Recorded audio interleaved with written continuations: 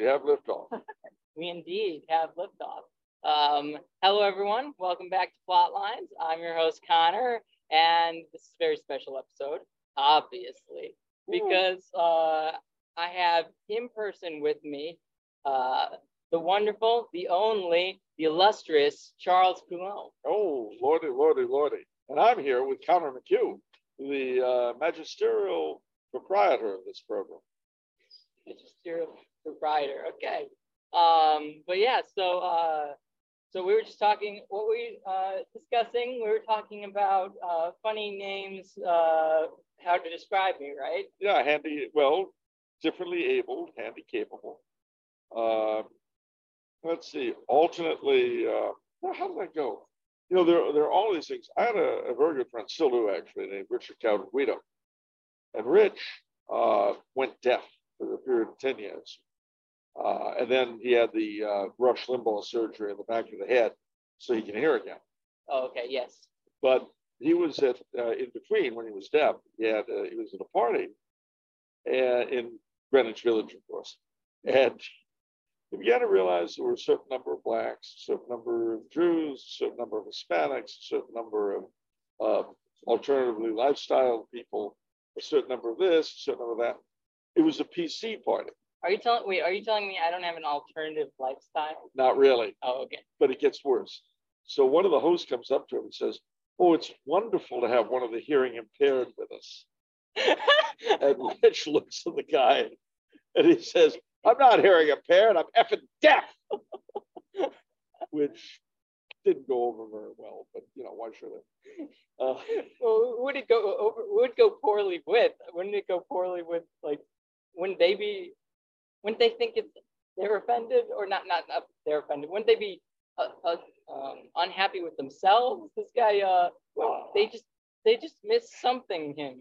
They just called him something that he doesn't consider himself. No, and the worst of it was, he wasn't, in that sense, he wasn't a human being to them. Sure. It was a, what's the word? A category, or a category. A number. A number, there's another word. Gosh, I'm losing my mind. We already know you quota. lost it. Quota. Quota. You found your mind. I did. It's come back. Congratulations. Well, miracles do happen. As my late father used to say, your head should be more than a hat rack. And I tried. But no, so that really stuck in his head, I must say, that he was there simply because he couldn't hear. And his rather cruel comment to the hosts were, it would be better if I couldn't taste. They didn't think much of the hors d'oeuvres. Yeah. But, I mean, contrary-wise. Is that a category? People who can't taste? Yeah, I don't know what they call them. Well, I mean, a lot of people were like that who got COVID. They lost their sense of taste. And everyone I know that went through that will tell you that they didn't feel like eating anything. Because a large part of wanting to eat isn't just the pain in the belly. Not that I would know what that's like. But the taste is a big part of what makes you hungry. Yeah. And if you can't taste anything, eating literally becomes a duty. Force yourself. Hey, I think eating is a duty for me. Really? Yeah. I'm too lazy. It's too much work. It's too much work to eat. Of course it would be. And you're not being head fed. So exactly. Where's the surface around here? Come on. Not much. Exactly. You know, that's what I always tell my nephews and nieces and all that. Well, I'll take you out and feed you. Not by hand. Sometimes they have to be reminded. But they're looking for that? Not particularly. And I think they'd be terribly embarrassed. I would start going, "Here comes the airplane," with a spoon, the way I did when they were little. No. Not that I was an overbearing uncle when I was little. You weren't. Or when they were little. When you were little? You were no. You know, I see retirement in my future very, very soon. I hope not. What would we do? Well, what would the world do? The world would catch on and would go on and would move on. I mean, my late father used to say, you know how you can tell if you yourself are completely irreplaceable and indispensable? How? Take a glass of water, stick your thumb in, pull it out. If the water is still there in the hole around where your thumb was, you're irreplaceable. But if it's gone back to surface tension, you're not that important. No. But you are important, right? Well, I wouldn't go that far, but I'm certainly around. Mhm. And that I'm more around than I'm a square, I guess. But no, seriously. Well, I loved his line. He was at, I think, Yale or Harvard, and he'd given a lecture. And they were off, as is often the case with lecturers, after giving a speech at college. They went out drinking. And at some point, after some weird escapade, they tried to cram into a taxi. And they pushed and pushed to try to get him in. And one of them finally says, Mr. Chesterton turns sideways. Says, young man, I have no sideways. And I'm beginning to get there. I know how he feels. Yeah, I guess I was blessed with not wanting to eat very much. No, I don't know. Eating can be a tremendous pleasure if the food is good. I can, but I'm A, picky, and B, just have no desire for it. Like, I don't know why. I have no desire for it. I'd rather just get what I need to get to survive and move on. Well, now you remind me a little bit, although not much, of the old joke about a lady who's in a restaurant. And she calls the waitress over and says, waitress, this food is horrible. It's disgusting. What isn't overcooked is undercooked. I've gotten better out of the back of dumpsters. It's such small portions.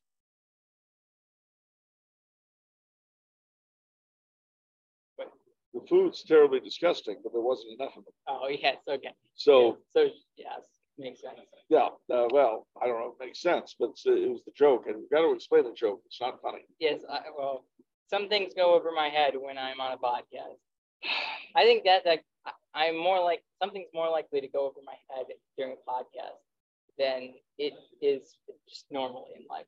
Really? Yeah, I think it's just like it's like something about performing, kind of almost like a performance reaction.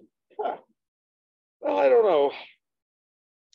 And if I did, I wouldn't tell anyone.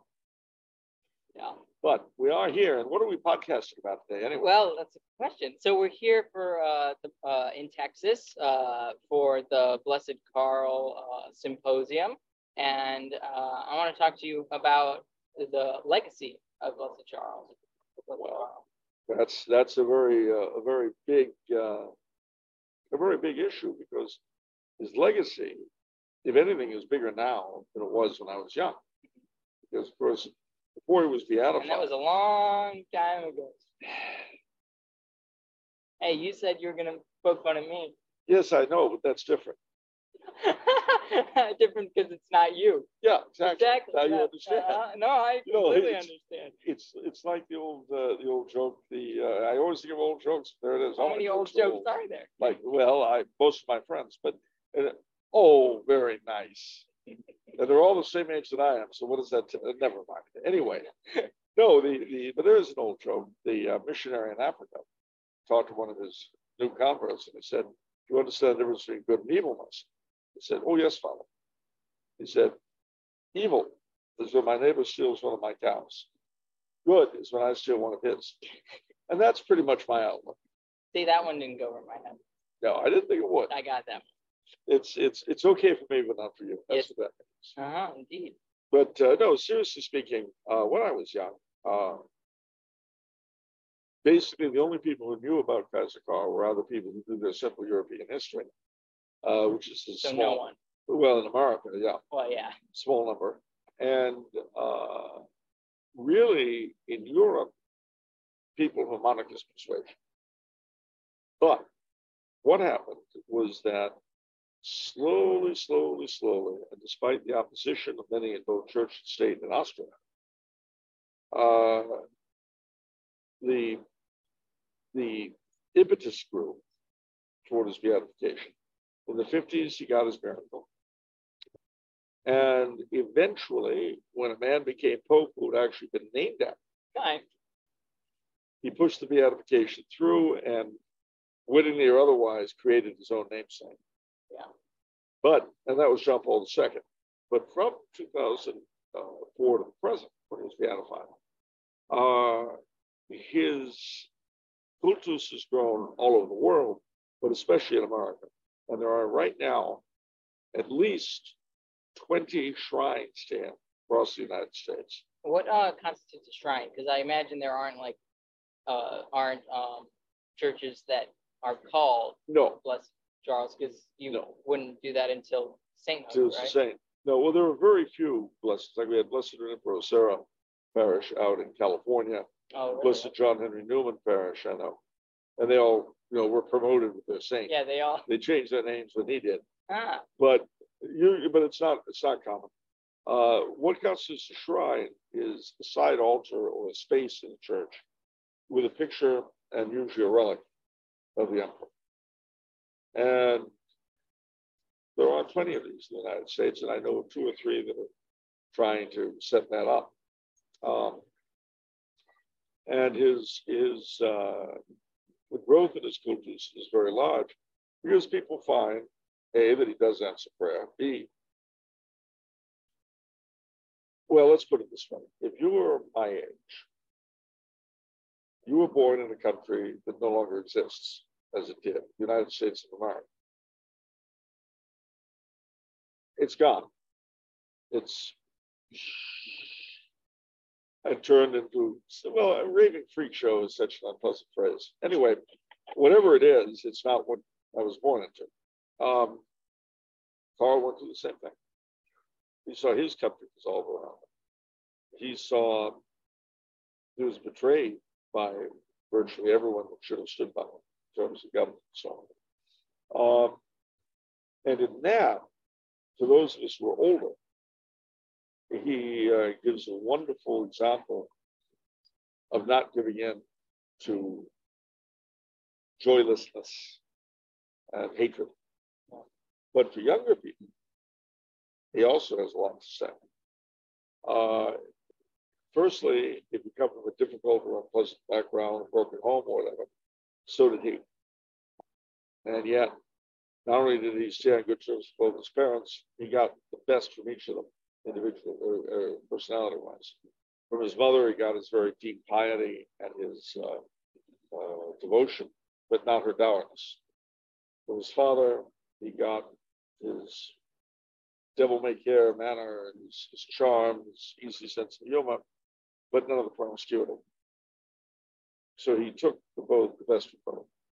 As I say, if you come from a difficult background, a broken home, whatever, it's a great hater. Another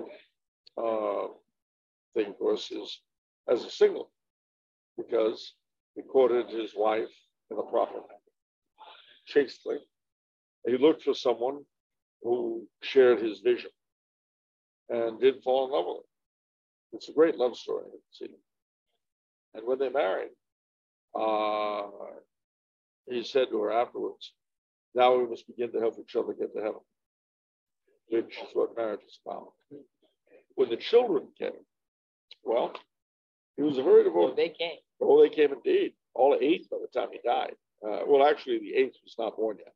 She was little Elizabeth, still in the oven, as we say. What? It's a vulgar phrase. You never heard that before? I don't think so. Bun in the oven? No. Never heard that? No. For sure? Yep. Wow. Fine, if you say so. Online. All right, well, maybe not. Sounds a little vulgar, though. You wouldn't hang around with people who said things like that, would you? I wouldn't have thought so. I find it more clever, actually, than vulgar. But buns in the oven, you find that? I got a bun in the oven, you find that clever? At least it's more clever than most vulgarity these days. Yeah. So like, all right. So like people, if I was hearing vulgarity these days, it wouldn't be clever enough to be that. All right. I'll take it as read. I mean, everything has slipped downward. You know, vulgarity is far more vulgar and far less clever than it was. And even nostalgia isn't what it used to be. Yeah. In my day, we had great nostalgia. I find sometimes I'm getting nostalgia from times I did not experience because I'm like movies, for instance. Like if I've watched more older movies. Like one of the most recent movies I've watched, like maybe within a couple of years, was the Sword and the Stone. Oh yeah. And you know, I find myself being nostalgic for a movie I just saw. What's funny about that film is it was probably the first movie I remember seeing. It came out in '63, so that tells you how old I was. I think you're the reason I watched it. Oh, well. But I saw it again 10 years later when it came out. In those days, remember, there's no video or something like that. What would happen is that every so often movies would be re-released. So, like there was a big 25-year anniversary release of Gone with the Wind. Okay. So it's 1939, 49, 59. So 69, 30-year anniversary. I remember that. We went to see it in the drive-in. Because you couldn't see it on TV. And then when a movie like that would go on TV, it was a big deal. The television premiere of whatever. Well, so it was with Sword and Stone, and it went through a re-release in 1973. What I found was that all I really remembered from the original film was the opening. Yeah. But for some reason, that opening stuck with me all through my childhood. Have you heard the longer version of that song? I didn't know there was some. All I know is yeah, there's a longer version. Really? Yeah, I'll have to show it to you after. Please. Wow, I didn't know that. Yeah, it's just as good. They actually, so it must have been. There are some words missing from like the actual released version, but it's like maybe one or two verses more. Wow. All right, I look forward to hearing it. Yeah, I found it on YouTube recently. All right. Well, see, everything's on YouTube these days. Anyway, so long and the short of it is that with marriage, with fatherhood, with all these sorts of things, when he lost his throne and they were in exile, he threw himself into looking after his children in a way that he hadn't been able to when he was reigning emperor and king. And that was really when his children got to know him. In their memories, that time in Switzerland was the happiest time in their lives. They were there with their father. So there was a lot, as they say, to unpack in Kaiser Karl's life. I really think it's a good sign that he is being embraced. For Central Europe, I think he has a particular importance because he made the statement on his deathbed, "I am suffering that my peoples might come back together." So that's an important thing. And I can't help but wonder if the growth of his cultus in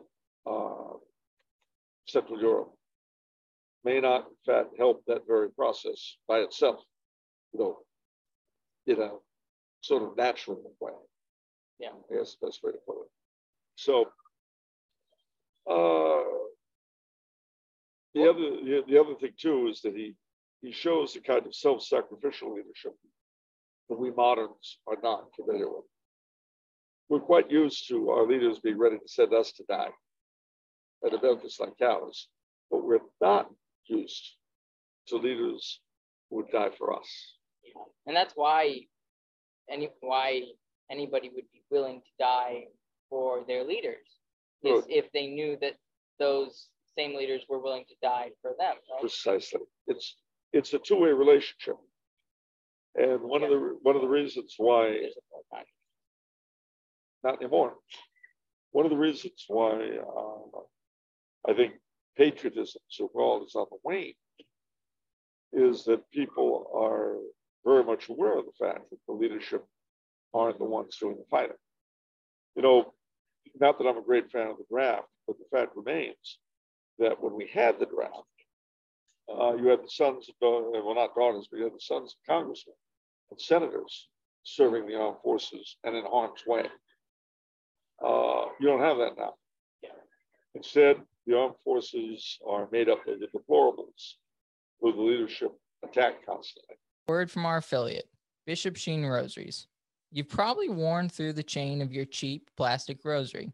Other rosaries simply can't stand up to the wear and tear of everyday life. Bishop Sheen rosaries are made of solid metal beads and paracord to withstand any condition and are backed with a lifetime warranty. Upgrade your rosary to a Bishop Sheen rosary made to fit your lifestyle or buy one for a friend. Each rosary sold supplies 2 weeks of food for a school kid in Uganda. You use the exclusive link down below to help support our efforts here at Plotlines. The link will take you to sheenrosaries.com. Be sure to use the code Plotlines10. Or the molded people that they mold into something. It seems like either one or the other. Yeah, and the thing is, though, you won't find the molded in combat arms. Okay. Because, I mean, you might find them in the upper echelon. Yeah, that's a good point. But, you know, it's very difficult to be a wounded person and go into combat. Yeah, because you're going to be bad. Well, the outcome could be unpleasant. There could be badnesses involved. And if you're, you know, a particularly privileged sort of person, you don't really want to encounter badness. Problem, of course, and to put our proper perspective, this year, the armed forces are 40,000 short of their recruitment, what's what I want, quotas. But they're hiring 87,000 new IRS agents. Now, that doesn't tell you where the government's priorities lie. Not to mention people's like willingness or where their interests lie. No. You know, I'm going to steal your money is much more preferable to them than I want to serve and defend the country. At the risk of my life. Yeah, exactly. Believe me, coming in and taking your dough, no risk to me at all. Yeah, I don't think nobody's in danger if they're an IRS agent. No. Though they might be danger to themselves. One could only hope for some kind of relief. But the fact is, if you think about it, 87,000 new IRS agents. You know, the vast majority of people do not get into trouble with the IRS simply because they don't make enough money to make the expense of time on their cases worthwhile. There's just weren't that many IRS agents. So what do? Well, you go after people who have a large amount of money. 87,000 recruited it before will allow the government to go after small timers. That's something to think of fondly. Everyone will get to do their fair share. Now, how do you reconcile sort of this I guess politicized military with a good desire to want to serve your country? Because like that seems very hard to want to serve your country, or like you may want to serve your country, you may be a patriot. Now, is it healthy for you to join a military that is basically being spoon-fed garbage? See, that is a question. Probably part of the reason why recruitment is so low. Yeah. Because the answer for a lot of people is no. Especially if they come to see the threat from their own government as being greater than any threat from abroad. I mean, look, quite apart from the rights and wrongs, objectively speaking, the Ukrainian situation, the fact that a large number of people in our country find Putin preferable to our own president. And again, I'm not talking about realities either way. Yeah. I'm talking about perception. I've often said that Biden is Putin's best propagandist. You know, he does his best. Let's say that everything Putin says is a lie. Let's say that. Biden is doing his best to make his lies seem true. Yeah. And that's presuming that they're all lies, which is a whole other issue. But even if they are, the fact that Biden makes him look good is not. I mean, I had kind of a moment of truth years ago under Clinton when Yeltsin was president. Well, I liked Boris Yeltsin. He was a fun guy. And Clinton, he was a fun guy too, but not, not for me. And I realized, to my horror, that I liked Boris Yeltsin more than I liked Slick Willie. That was a terrible realization. I wasn't happy about it. Yeah. Those are the golden days that Pat Buchanan had a column in Pravda. I mean, that was never something I thought I'd live to see. What's Pravda? Pravda was the Russian communist newspaper in Moscow. Wait, why did he have a? Well, see, they dropped the affiliation with the party Okay, after the end of the Soviet Union, sure, and then they hired him. it's hilarious. Yeah, I mean, that was a time that was so wonderful to live in, when the defeat of communism seemed so complete. We thought you won. What's that? We thought we won. Well, we thought we thought we won, and in truth, we might have if it weren't for two problems. One is, I think we mishandled Russia and Central Europe terribly. I said at the time, and I wrote at the time. Well, to be honest, it sounds like managing Eastern Europe and Russia is just a bad idea. Well, unto itself. the thing is that at that point, we were in a position to give them a sort of Marshall Plan. We might say to welcome them back to the family of nations. Sure. We got rid of communism. It's time to come home. And that would have done, I think, a lot of good. Instead, we bullied them and pushed them and smacked them around. And that wasn't smart. The whole Kosovo thing, nobody remembers. But Russia took that as a real slap in the face. And it was interesting that at the time, the Holy See would not recognize the independence of Kosovo simply because of the insult it would have been at the time to Russia. Is that Serbian ethnicity? Well, it's a dodgy thing because the area of Kosovo was part of the cradle of Serbian culture. Yeah. But now, and you can argue as to whether it was under the Turks or what the story was, but 90% of the people who live there now are Albanian. Okay. So you've got a problem where some of the most sacred sites in serfdom are in an area primarily inhabited by Albanians. So basically, we're dealing with Palestine, Israel kind of setup. Or Northern Ireland. Yeah. So obviously, it's a setup that is bound for trouble. I mean, one of the things that Central Europe, Eastern Europe, the Balkans have shown is that exaggerated nationalism. I'm not speaking about patriotism now. Mm-hmm. Exaggerated nationalism has been a real curse to that part of the world. I mean, during World War II, for instance, when you had the Polish Home Army, the Ukrainian Forest Guard, whatever they were called, the Lithuanian resistance. First the Germans and then later the Russians, the Soviets. They're fighting the same enemy, but they couldn't collaborate with each other. And occasionally they'd slaughter each other's civilians. Yep. Now, what do you do with that? And of course, every side, and this isn't just up there, but all the way down to Greece, every side always remembers what was done to it.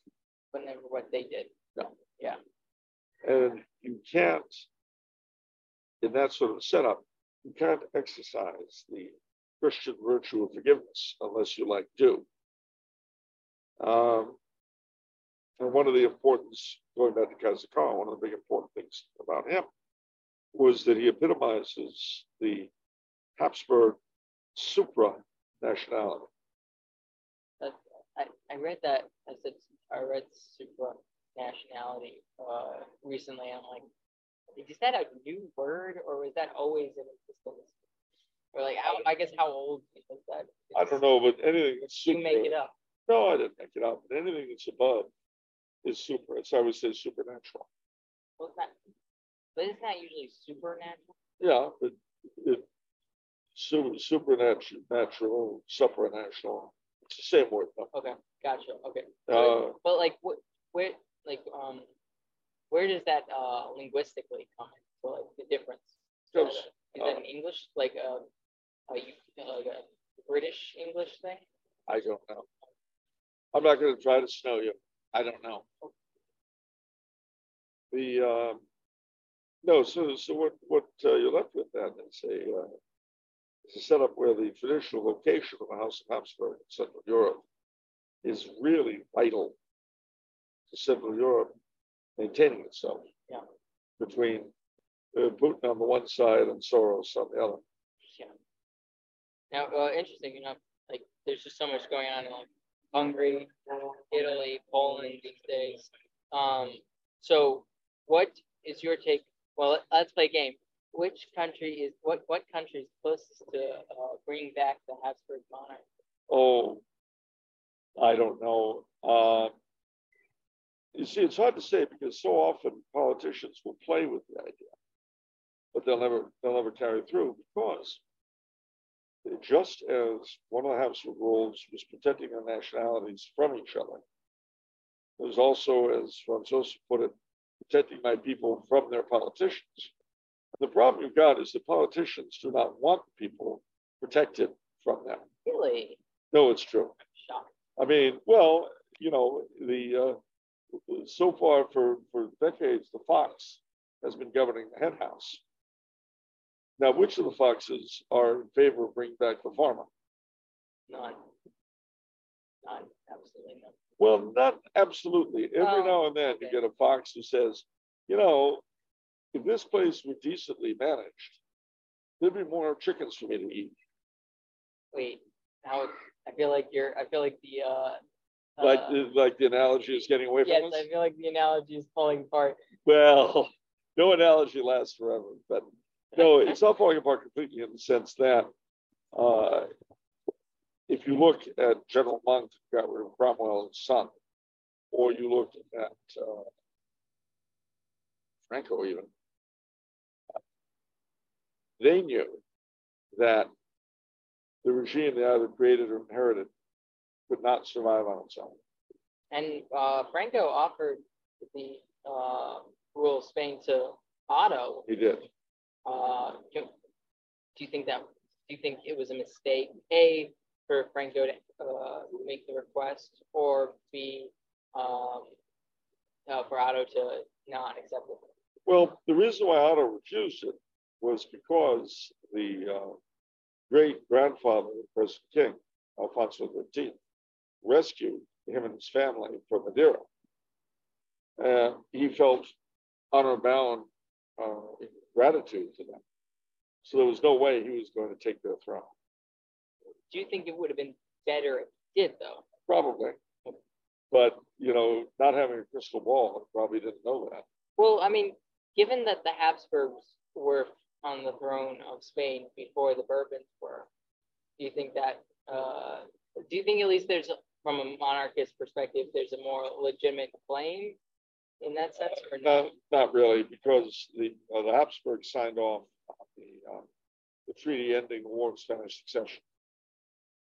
But even with that, isn't there arguments over whether or not a treaty can? Oh, I know. Can really determine I what? know. My head will explode. Like the English determining that primogeniture, or that men don't go first. Succession. As far as that goes, and you've seen this in a number of countries, including Sweden, where the crown prince had the title stolen from him a year after he was born and given to his older sister by Parliament. At least England tried to do that. England tried to do that beforehand. Well, indeed. But they lost anyways. Obviously, I think that those house rules should be in the hands of the House, not Parliament. Yeah. Because there the presumption is that Parliament is sovereign, not the sovereign. And if you're going to do that, you might as well just have a republic. Yeah. That way you can be owned outright by your masters instead of only nominally. So treaties, because they were conducted by the families? They were conducted by the families. Of course, you get into some weird things with the treaties, and I'll explain what I mean. That treaty that ended Spanish succession, the Treaty of Utrecht, also had in it the renunciation of the throne of France by Philip V for himself and his descendants, for the express purpose, and this is in the treaty, of keeping France and Spain from ever being ruled by the same ruler. Yeah. All right. So you're in fast forward 19th century, you have the Carlist Wars. The Carlos are obviously the main line, the older line. Also, yeah. So why would Franco didn't bring back the main line, Well, or did he? well, no. Here's the problem. This is why I say my head hurts. In 1936, the main line died out, and the Alfonsinos became the senior line. Okay. But there was a law in Spain from way back when that any branch of the royal family that took up arms against the king could never inherit the throne. Okay. So as far as the Carlos were concerned, a lot of them anyway, the Alfonsinos could never be king. And then which branch is it? The next senior branch was the House of Bourbon Parma. But who's Wait. Never mind. Okay. Yes. Go on. Sorry. So I'm Otto's getting lost uncle, too. well, you remember Otto's mother was Zita of Bourbon Yes. Parma. Exactly. Her brother Xavier was nominated by most of the Carlists as their king, Don Javier. And it was Don Javier and his son, Don Alfonso, who were played off against Don Juan and Juan Carlos by Franco. He would occasionally favor the one, then favor the other, and go back and forth. But finally, having served under Alfonso XIII, he had no interest in Don Juan, the son of Alfonso. He thought was too liberal. So Which is isn't that the son of Alfonso, the father of Juan Carlos, who became king. So he gave him the throne anyways. Yeah, but not to the father. The father was still alive. Oh, okay. Wait. But I thought you said that. All right. Alfonso XIII's son. Okay, he had two sons. Yeah. The oldest son was called Don Jaime. Yeah. Don Jaime had he was deaf and blind, so it was figured he could never be king anyway, and he was persuaded by his father to give up his claim to the throne of Spain. But when the main line of the French Bourbon died out, the Spanish Bourbon became the next senior, specifically the Carlists. They die out. And so for those French royalists who refused to accept the House of Orleans, they looked to first the Carlists and then to the Bourbon Parma. Sorry, not the Bourbon Parma. Yeah, the Alfonsinos. Mr. Tick wants to give me Lyme disease. Didn't work out well for him, though. Bugs like you. I can't blame them. So, no, so what happens then is that this is a little confusing. Yeah.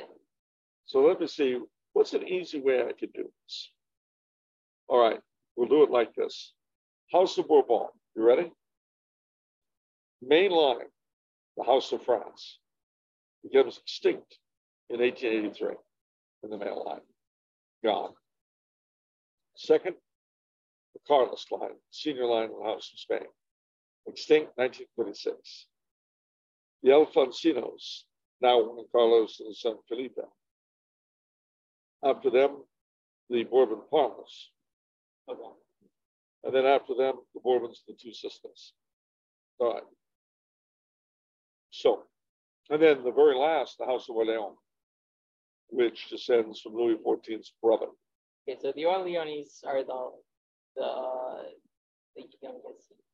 Yes, but the only undisputably French branch. Meaning because they've always lived in France, they have no connection to any other country. And so their proponents would argue, because of the Peace of Utrecht, they're the only ones to be kings of France. The Legitimists, after the death of the last Carlist and the Don Jaime renouncing the throne of Spain, well, he's renounced the throne of Spain. So therefore, ipso facto, he is the senior Bourbon, that we know, and he can be claimant for the throne of France. Now, I know what you're saying, but he's deaf and blind. Well, that's true. But he had children and got married and had children, I should say. Was he always deaf and blind?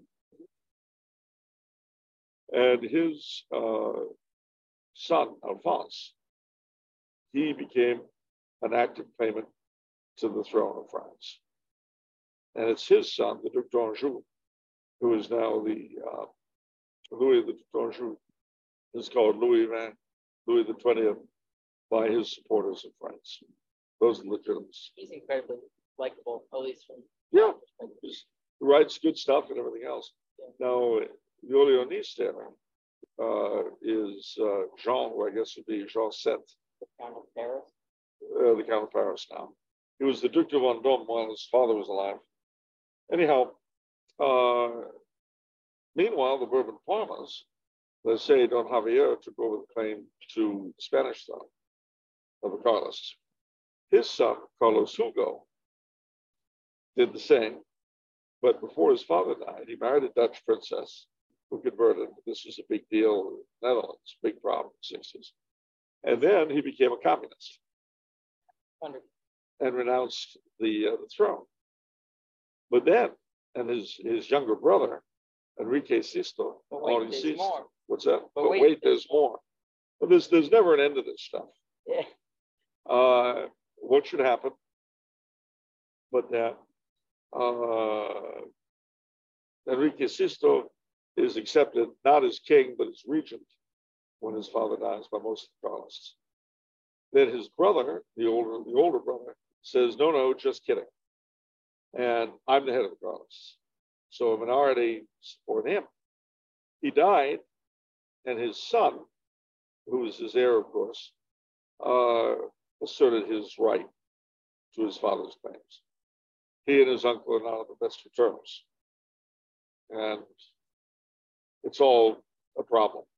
Fortunately, well, all of it. I mean, in a sense, you have the Alfonso, the Alfonsinos in Spain. And then you have the Carlists who can't decide what's up and what's down. No, it gets pretty difficult. And then, although, well, look, it's important to remember that their divisions were not just over genealogy, but also ideology, because the Carlists favored a very traditional monarchy, whereas the Alfonsinos traditionally wanted a crown republic like England. So, these things, believe me, they're difficult to understand in 2-second sound bites, but they make sense. I'm just, it just makes me sad. It makes you sad? Yeah. Oh, just how much division there is just within, Oh yeah, it's horrible. Yeah. It's horrible. I mean, especially, well, I neglected the Bourbons, the two Sicilies, but it's their turn now. Oh no. They are, of course, the next junior branch to the Orléans. The Archduke was really not kidding about you talking until you had said everything you need to say. Well, I'm just kidding. No, I mean, the problem is, I'll tell you, rarely is this stuff set out as plainly as I'm trying to. No, yeah, you are doing a fantastic job. And one reason why people go in for all sorts of weird fake orders and things like that is they don't know about this stuff. Yeah, they don't know who's who. No. And they just want to grasp onto anything that seems or smells of tradition or nobility, but they don't know what nobility is or where it came from or the difference between nobility and royalty. Well, that's and that sometimes to me even sometimes that seems synonymous in some ways. It's in the sense of a royal is noble. Yes, but a noble is not necessarily royal. Exactly. And again, you have to know your history. I mean, for example, there are in the Holy Roman Empire, there were different ranks of nobility that had different lands, different fiefs. The larger nobility were called the Reichsmittelbare, which meant that if you think of feudal lords, they had no feudal lord other than the emperor himself. Okay. All right. A Congress of Vienna, all of these houses were stripped of their sovereignty, but they were given a reward or a consolation prize. They were all made royal marriage. So they could marry into a prince's or a king or a queen could marry one of these. Yeah, prince or king or princess. Yeah, like you'll see this with a lot of the Habsburgs who married. They marry a prince so and so. Why is that okay? But Franz Ferdinand marrying Countess Kotek was not. Well, that's because the prince so and so is Reichsmittelbar, and the Koteks just ordinary counts. Which I mean, for those of us who aren't noble, that's what do you mean ordinary counts? Well, Yeah. there were ranks. There are ordinary counts. Just ordinary counts, just like anybody else. I'll take being a count. Well, I'm happy as a mister. At What any about rate, a sir? Are you not a sir? no, I don't have a British knighthood. Only the British can make knights that have sirs? Yes, Why? I don't know. It's just the rules. I don't make them. I That live seems by them. illogical. What about Catholic orders? The chevalier. How is that? What is that translated? That's not. It's just knight. Oh, so they can't. So strictly speaking, That. unless somebody has a British knighthood, it should not be called sir. It should be called chevalier or cavaliero or cavaliere. Again, that's all like it's not even, that's not English. Well, I know that. That's because it's not an English concept. But I mean, the sad truth of the matter is that in the English-speaking world, there's only one fons honorum, only one font of honor, other than the things like the Order of Malta and so forth, and that is King Charles III. Well, what are knights? Wait, then what are Knights of Columbus? Nothing. They're not. I mean, They're not any. not like that. They're No, not really They're not a knights. chivalric order. No, they're not really knights. Oh. And I speak as a knight, both of a knight of Columbus and a knight of Peter Favor. Or what about those? Are they also not? They're the knights? same like Knights of Columbus. Okay. They're not chivalric orders. Because they weren't. Okay, bishops can prescribe, They can bishops can make knights, and, and of course knights can gather in private associations, but that doesn't make them an order of knighthood. Again, there are degrees and ranks. All right, let me explain. no, Knighthood. I cannot believe this. Actually, I don't know why I can't believe it, or like I guess it's shocking that that an order is so an order basically can only be constituted by a ruling house. Is that but the Pope can do it. Well, and has, yes. Yes. So, but as the bishop is a The bishop can make knights, but there's a difference between being a knight and being in an order. Okay. Just like there's a difference between being a priest and being in an order. Okay. You Yes. with me? Yes, I am. But All they right. wouldn't have the same title. No. And they basically, let's go back to the beginning of knighthood. All right. Knighthood was, you might say, the baptism of the military profession by the church. Now, in the earliest days of knighthood, there were three kinds of people who could make you knight: a bishop, sovereign, or another knight. All that did was give you knighthood, which was conceived of as a sort of corporation, a general profession. That didn't give you a title or anything. Well, in England it did. You would serve whoever knighted. Okay, so Early on. So, but what if a British Well, bishop? I'm going to get there. Okay, I'll get sorry. there. So then you have the Crusades. And as a result of the Crusades, you have the great religious orders of knighthood. The Order of Malta, Knights Templar, St. Lazarus, Holy Sepulchre, Teutonic Knights, and then in Spain, you had Montesa, Alcantara, Calatrava, and Santiago. And there were a few others, but these orders were religious orders of knights. They were knights, but they were organized as religious orders. But then the sovereigns of Europe looked at that and they thought, boy, this is a great idea. I'd like to have some of my best knights together in orders. So that was the origin of the royal orders of knighthood. Okay. So that's things like the Golden Fleece, the Saint Michel in France, the Order of the Garter in England. What's the Holy Knights of the Holy Ghost? That's the French order, Okay. What is that? the Saint Esprit. And that their history and that of the Order of Saint Michel are kind of linked. The Saint Michel was the older order, but then they came up with the Order of the Holy Ghost, and then I think you had to be a member of Saint Michel to get the Holy Ghost. That just sounds funny regarding you have to be in Order of St. Michael to get the Holy Ghost. Yeah, well, yeah. If not, you can't even be confirmed. But too bad for you. But seriously, these orders spread, and as time went on, as knighthood as a military profession ceased, you began to have hereditary knighthood. Now, again, these are connected to feudal land or stuff like that.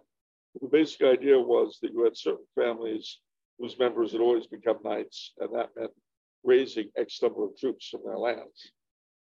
Well, in time, they became hereditary knights. You have them in Germany, in Italy, very few in France. And in England, they call them baronets. Okay, so interesting. Okay. So these hereditary knighthoods are quite different. The other thing the English did was interesting. Obviously, all the while, you still had people who were knighted, who were not members of an order. In England, it eventually became the rule that only the king would make knights. Okay. So, but he still made these independent knights, who in English were called knights bachelor, meaning they weren't members of an order. But in the 1920s, they organized the Imperial Society of Knights Bachelor. So they made a society of independent but it's not an order. It's a society of independent knights. And okay. Well, to show you the same phenomenon in a different light, in addition to the great religious orders of knighthood, the Pope, being a sovereign, he created his own orders of knighthood. St. Gregory, St. Sylvester, the Golden Spur. They have women now. That's a whole other issue. But these orders of knighthood were created, but they were not orders. They were more decorations. It's not like the Golden Fleece and the Garter, where you have annual services for these guys. There was no organization. But what then happened in the 20th century was you started getting national societies of papal knights. So, although there's no central place for the Order of St. Sylvester, say, if you've got the Sylvester or the Gregory or any of these other papal orders, and you live in Britain, say, you could join the British Society of Papal Knights. And they have annual meetings and religious exercises and stuff. I mean, it's all very curious. And then just to add helpfulness to things, you began to have spurious knighthoods develop. That is to say, orders of knights that claim connections to older orders. Right. Like aren't there like knights or knights that follow the Templar? Well, but aren't. There are. But see, there again, you get all sorts of weird things, because there was a group in France at the time of Napoleon that called itself the Templars. They did not make any claim to be a direct descent from them, but so they liked the idea. But they broke into a million pieces, and various remnants of those actually claimed to be descendants of the Order of the Knights.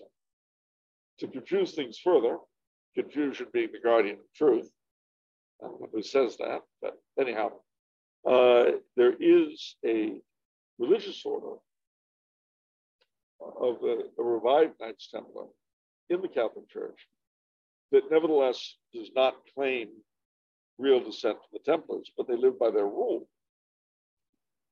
You say, isn't this wonderfully confusing? And there are Protestant knights. Oh, yeah. Well, there are indeed. Also bizarre.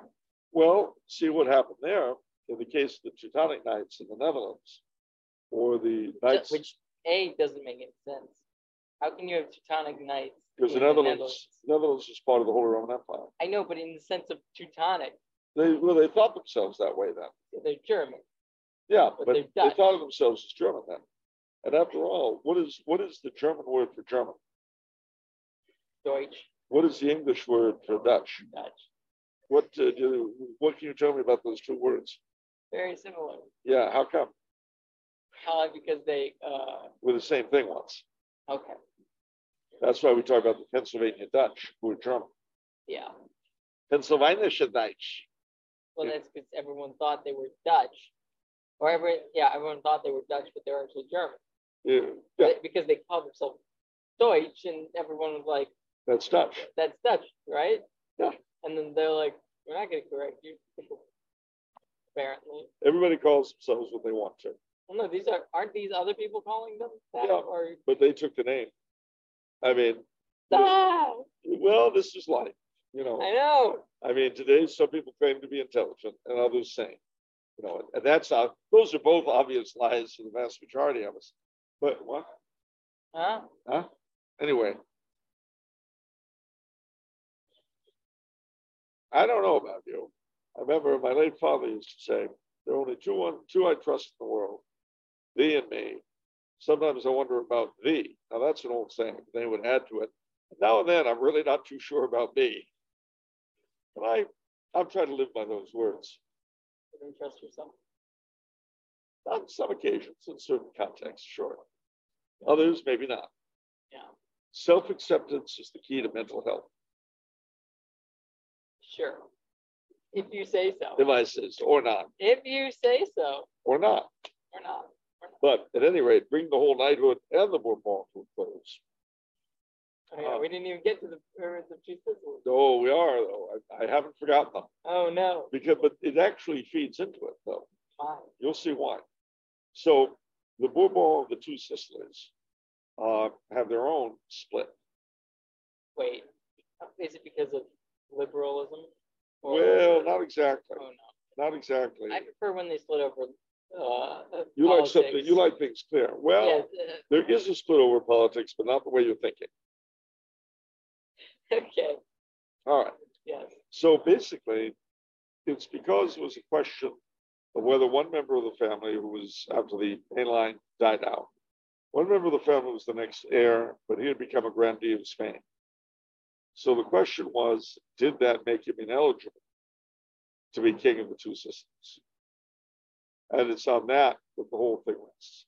So his descendant is called the Duke of Calabria. Wait, so because he had a Spanish. Because he was a Spanish grandee.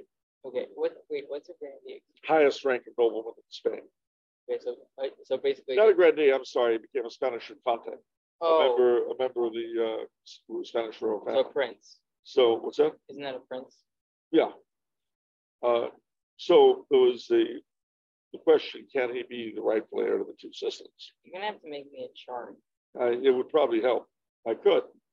So Of his nobility and family trees and splits.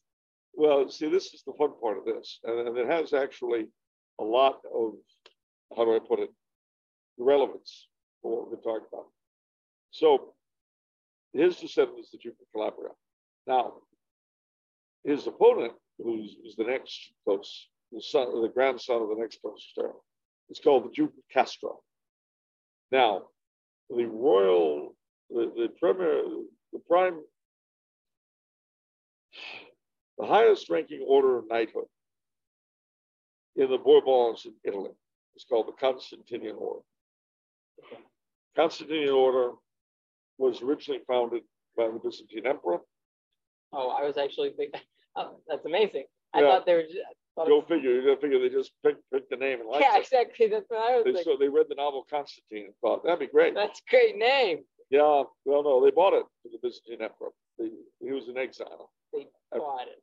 After the fall of Constantinople in 1453, the heir to the Palaeologs was in exile. He was out of dough, and he sold the Grand Mastership of the order to an Italian prince named Farnese.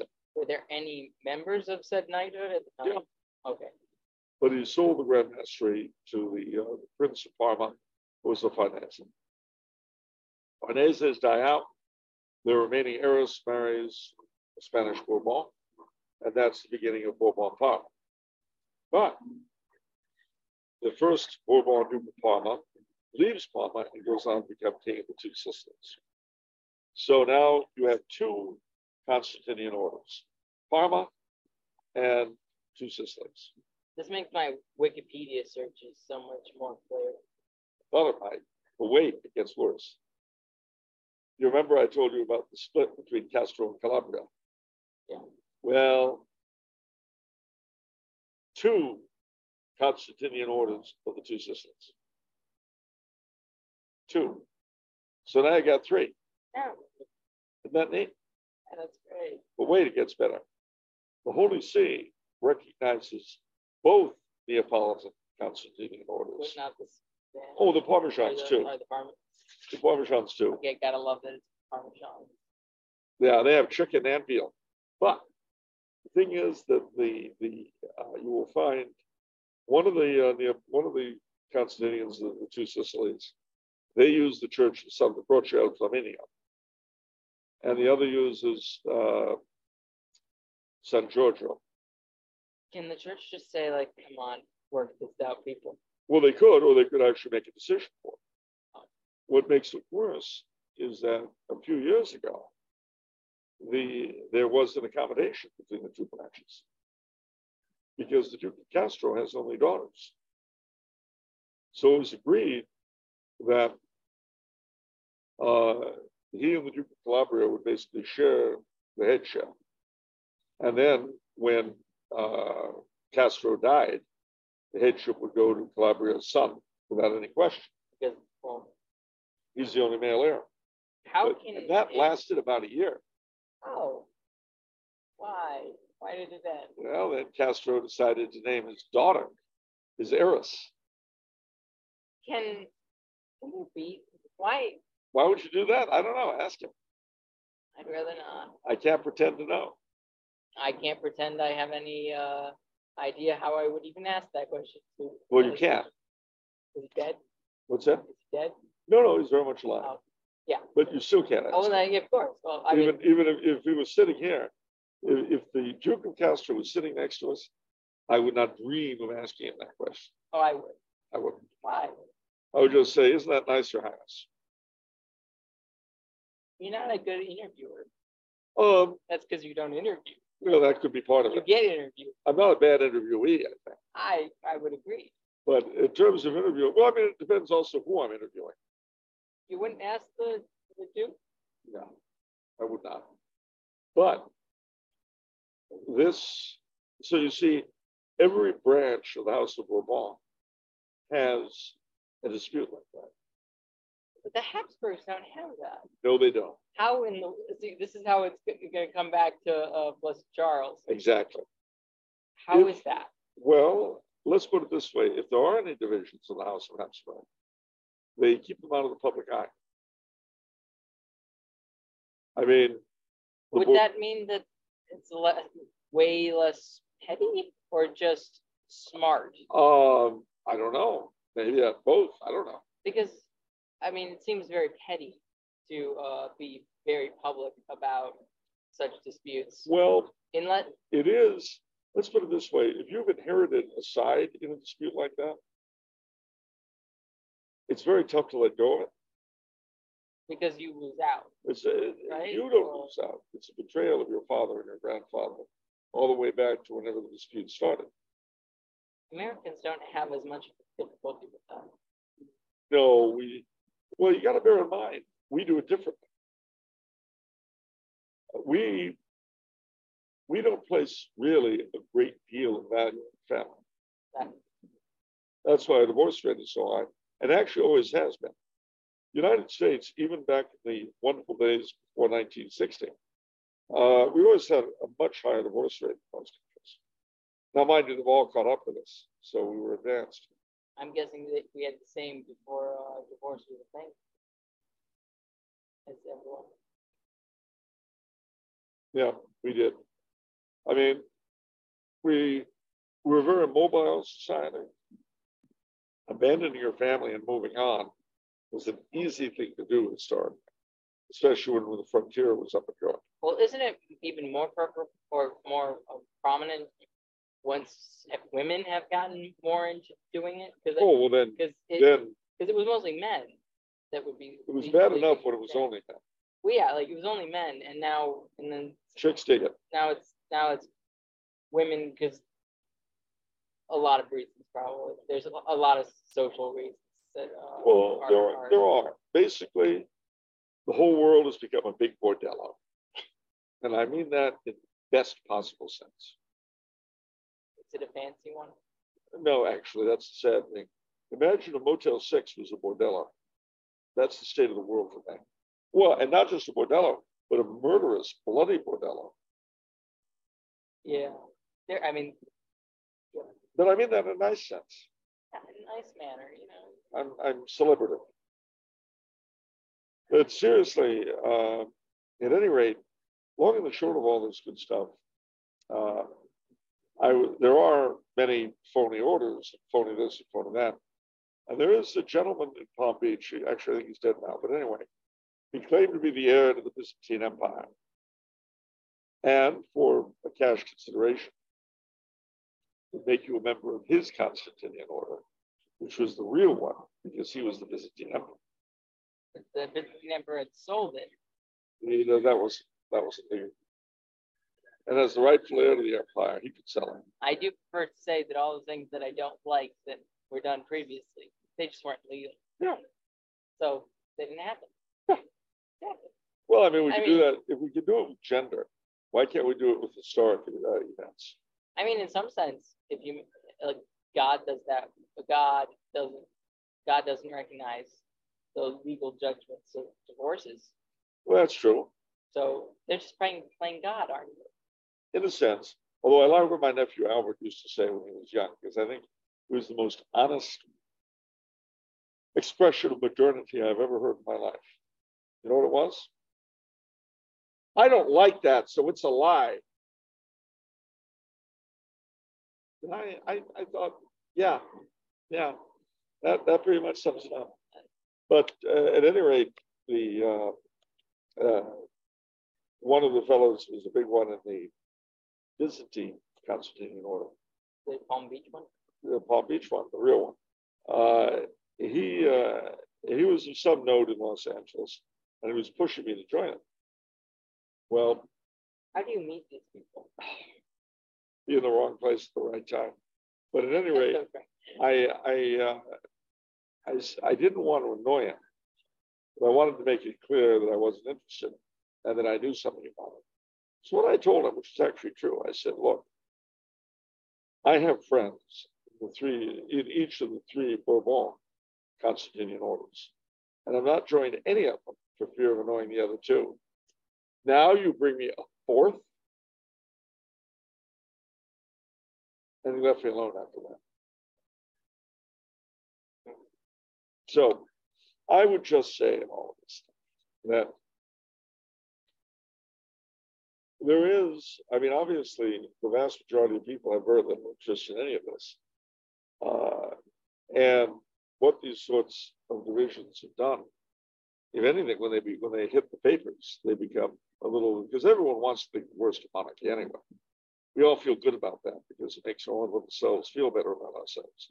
And when you consider what we accept in everyday life and how wretched we've allowed everyday life to become, you can understand why we would need to do this. And then critics just point to like minor or way less like problems within royal families, and say, oh, this is the reason why we're a republic. Yeah, why we're a republic. And run by the likes of Joe Biden. Yeah, exactly. So like behind us, don't pay attention to anything, anything behind us. Pay no attention to the man behind the curtain. Well, it's true. I mean, there's also the constant expectation. We hold the royals to a higher standard. We hold our politicians. But our politicians actually rule us. Yes, in some sense, well, you should hold everyone to a high standard. Yeah. And that's the Well, of course, starting with ourselves. Well, and we know we can't do that because that might become self-hatred, which is unhealthy. Well, yes, and that involves Catholic guilt. Yeah. You know what another word for Catholic guilt is? Conscience. Realism. Well, conscience. Too. You know, and actually, think about it. we all wish other people felt guilt. I mean, if somebody yells at you or smacks you, don't you wish you felt a sense of guilt about that? Yep. All right.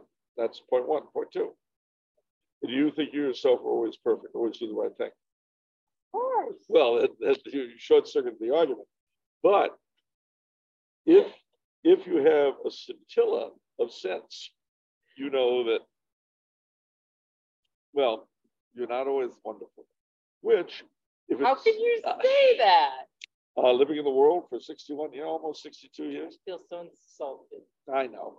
On my own show. That's right. And I have only one word, tough. T-O-U-G-H for those who can't spell. But honestly, That's most people. Most people can't spell these days. yeah, They don't know what words are. the They don't hard know what words mean. the hard words are, I myself may be the problem. I myself may be the bad guy. We like to look outward to find people to blame or be contemptuous of. Well, everyone does evil things, but I don't do evil things. So I don't know by virtue of being me. I understand how that works. But of course, it's a lie. indeed. And so we need to try to cultivate in ourselves the sense of right and wrong, the sense of guilt that we wish everybody else had, especially those people who annoy us. And if we do that, if we try to avoid being sound like the golden rule, but if we try to avoid doing it to others what we don't want done to ourselves, we'd be amazed how much better everything would become. Only politicians would do that. Well, didn't I mention people, human beings? They're not people. Actually, you know the old joke about why it is they started using politicians for medical experiments instead of rats? Boy, Well, two reasons. One, the lab technicians started forming emotional attachments to the rats. And two, there's some things you just can't get rats to do. yes, they're not as filthy as politicians. That's right. Not as complexity. But at any rate, so there we are. I've said everything I can say. Well, for the moment, anyway. That's insane. I'm running out of steam. Well, how does everything you said connect with Blessed Charles? Funny you should ask. Because a lot of people collect orders and titles, this sort of thing. Charles was a member of several, the most important of which was the Order of the Golden Fleece. Before he would accept membership, he demanded that the rules be translated so he could read them and make sure that he could live up to them. And when he was knighted, Or were they translated? sure, from Old French, and they had to find some scholars to do it Yeah, because it was, but they did it, and he was able to take it. is that like your not yours, but you wrote the foreword to it, the chivalry book? Which, Chivalry, yeah, is that similar? Those types of those types of rules, yeah. So he read through that, and he decided he could live by it, and so he took the oath. Now this, joining the Order of the Golden Fleece was a pro forma thing for the members of the House of Habsburg. They all did it. Well, not all of them. And you know, it was just a ritual you went through, like graduation from junior high, but not with him. And he treated his marriage the same way, and then his coronation as King of Hungary. He did not believe in empty ritual. And I'll tell you, when the Queen died, and they had the King's succession thing, it was done in beautiful language that comes to us in the Middle Ages. Chaucer. Oh, well, not quite, but Or if I can pull it up quickly, I will give you. Shakespearean. Well, you'll see. It was done not just in cities all over Britain, but all over Canada, Australia, New Zealand, and the Crown Commonwealth. I did a legacy of Queen Elizabeth with Monday Radio, Peter. Oh, yeah. Yeah. Now, mind you, they weren't all the same, but this was the basic language. And here it is. Whereas it has pleased Almighty God to call to his mercy our late sovereign lady, Queen Elizabeth II, of blessed and glorious memory, by whose decease the crown of the United Kingdom, Great Britain, and Northern Ireland is solely and rightfully come to the Prince Charles Philip Arthur George.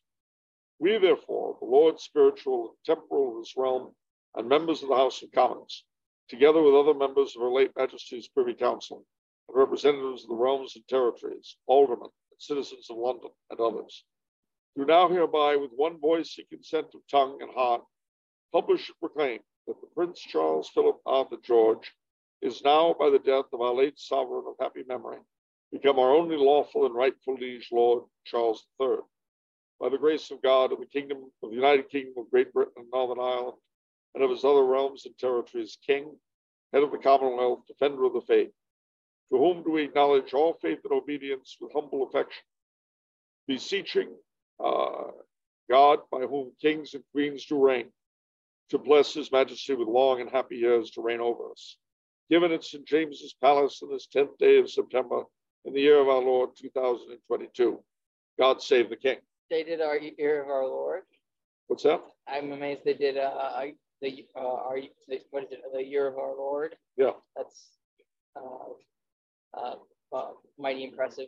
Mighty impressive. We'll also saying, beseeching God, by whom kings and queens do reign. Sure, yeah. To bless his majesty with long and happy years to reign over us. Well, I mean, my point more is just like academia has gone over to central or what is it?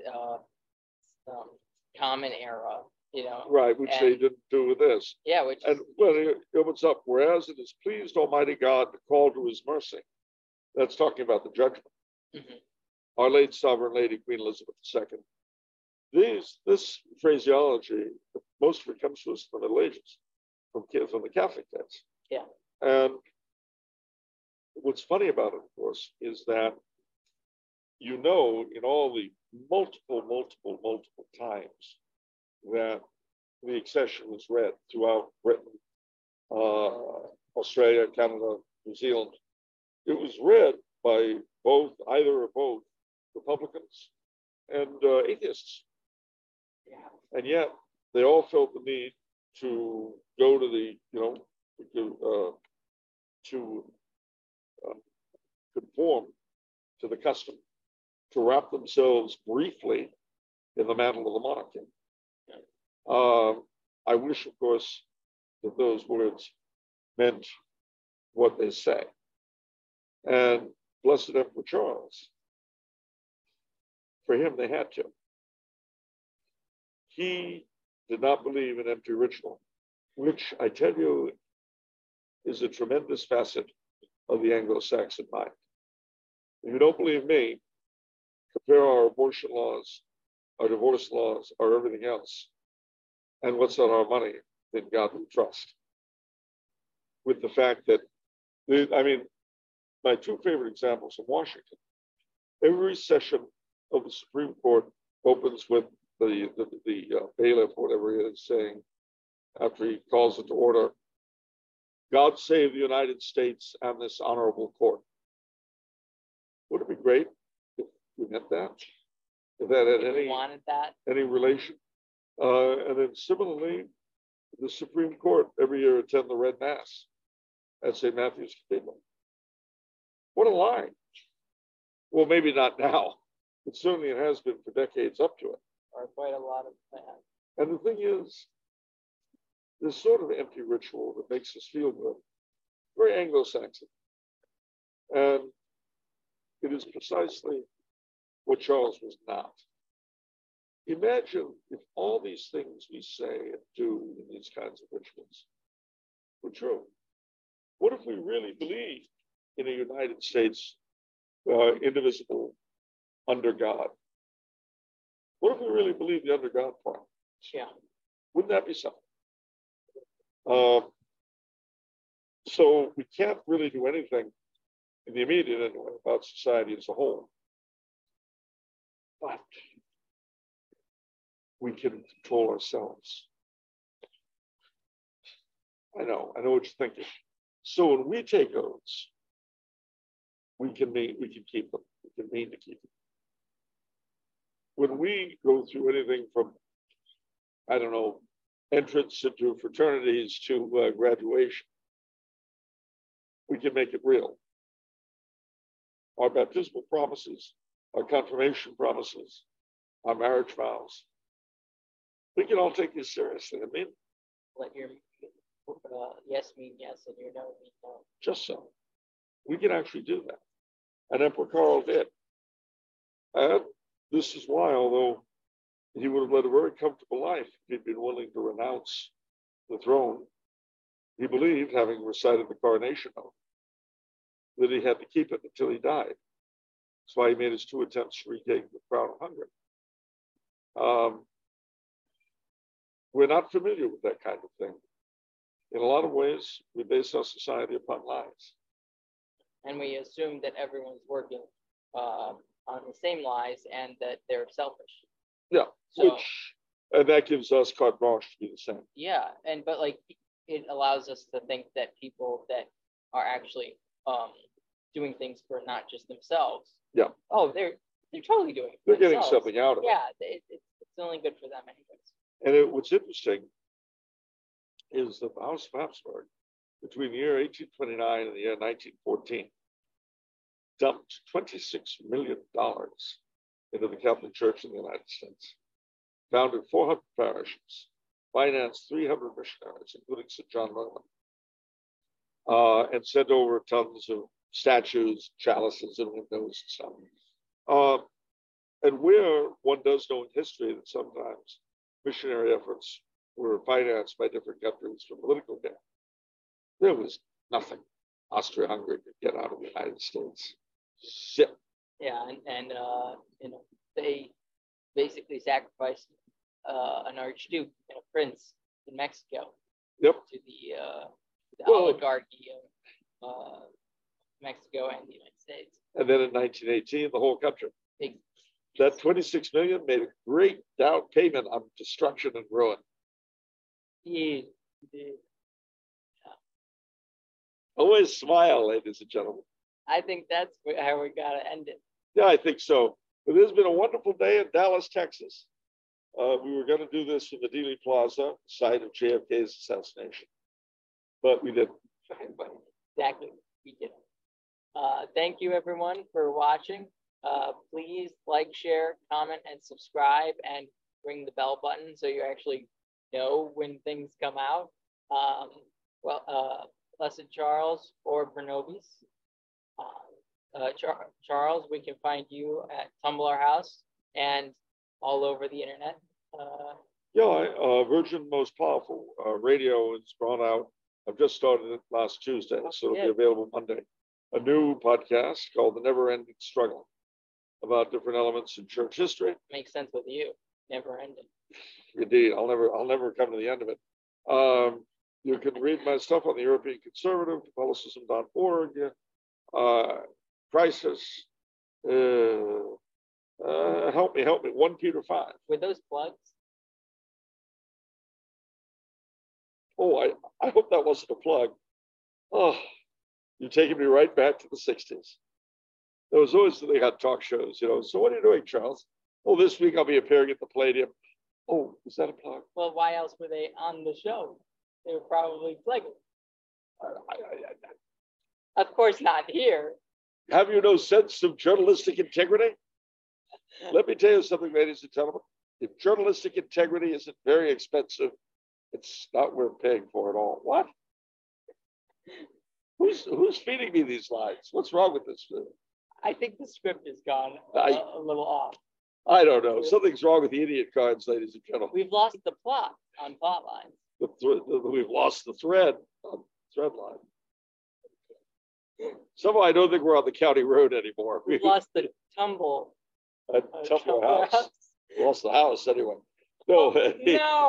No, the tower is there. It's the house. The house is gone. The tower is safe. Well, because you got to take care of the the business. Tyrone and Yeah. Rose and Lydia and all the gang. But does Vincent really need a place to live? Well, no, he doesn't really. I mean, he's got tons of suites in the tower. Oh, okay. There you So- go. See, the house could go. He's got tons of places. There was this came up last week. What was it? Oh yeah, he and I haven't discussed this, but when I was in New England last week, New Jersey and New York, the joke was that the day that I finally remember what happened on the 13th floor, you know what they decided it was?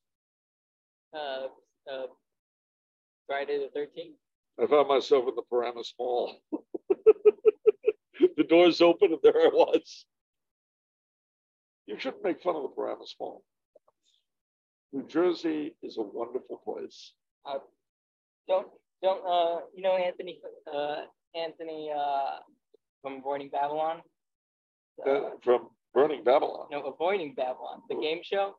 No, They've asked you on before. well, maybe I've been on. I don't know. No, you haven't. It's an evening and you'd be asleep. Oh, that's right. That's right. Yeah. Okay. Well, he would disagree that New Jersey is great because he's from New York. Well, so am I. And you're, yeah, exactly. So So, am I. But well, you'll notice with Vinny and me, we always trade places on Jersey. Sometimes he defends it and I attack it, and then vice versa. well, how can he? Well, I guess he is both sides because he's just Italian. So He's just a he's Italian, so he's got both sides. yeah. He can do both sides. It's not like the Irish, like Sergeant O'Leary Oh yeah, is walking in speed. I And prefer becomes a bartender. transgender Winston Churchill. Mom. Well, ladies and gentlemen, those are in jokes. You want to know what they're all about, you've got to watch off the menu. Otherwise, Yes, exactly. That last part was just an advertisement. that's true. A shameless grab for your attention. I'm not getting paid. No, no, that's Exactly. for sure. That's We for wouldn't sure. put out a pit. Anyway. All right, ladies and gentlemen, Thank you for listening. and it's been great. God bless.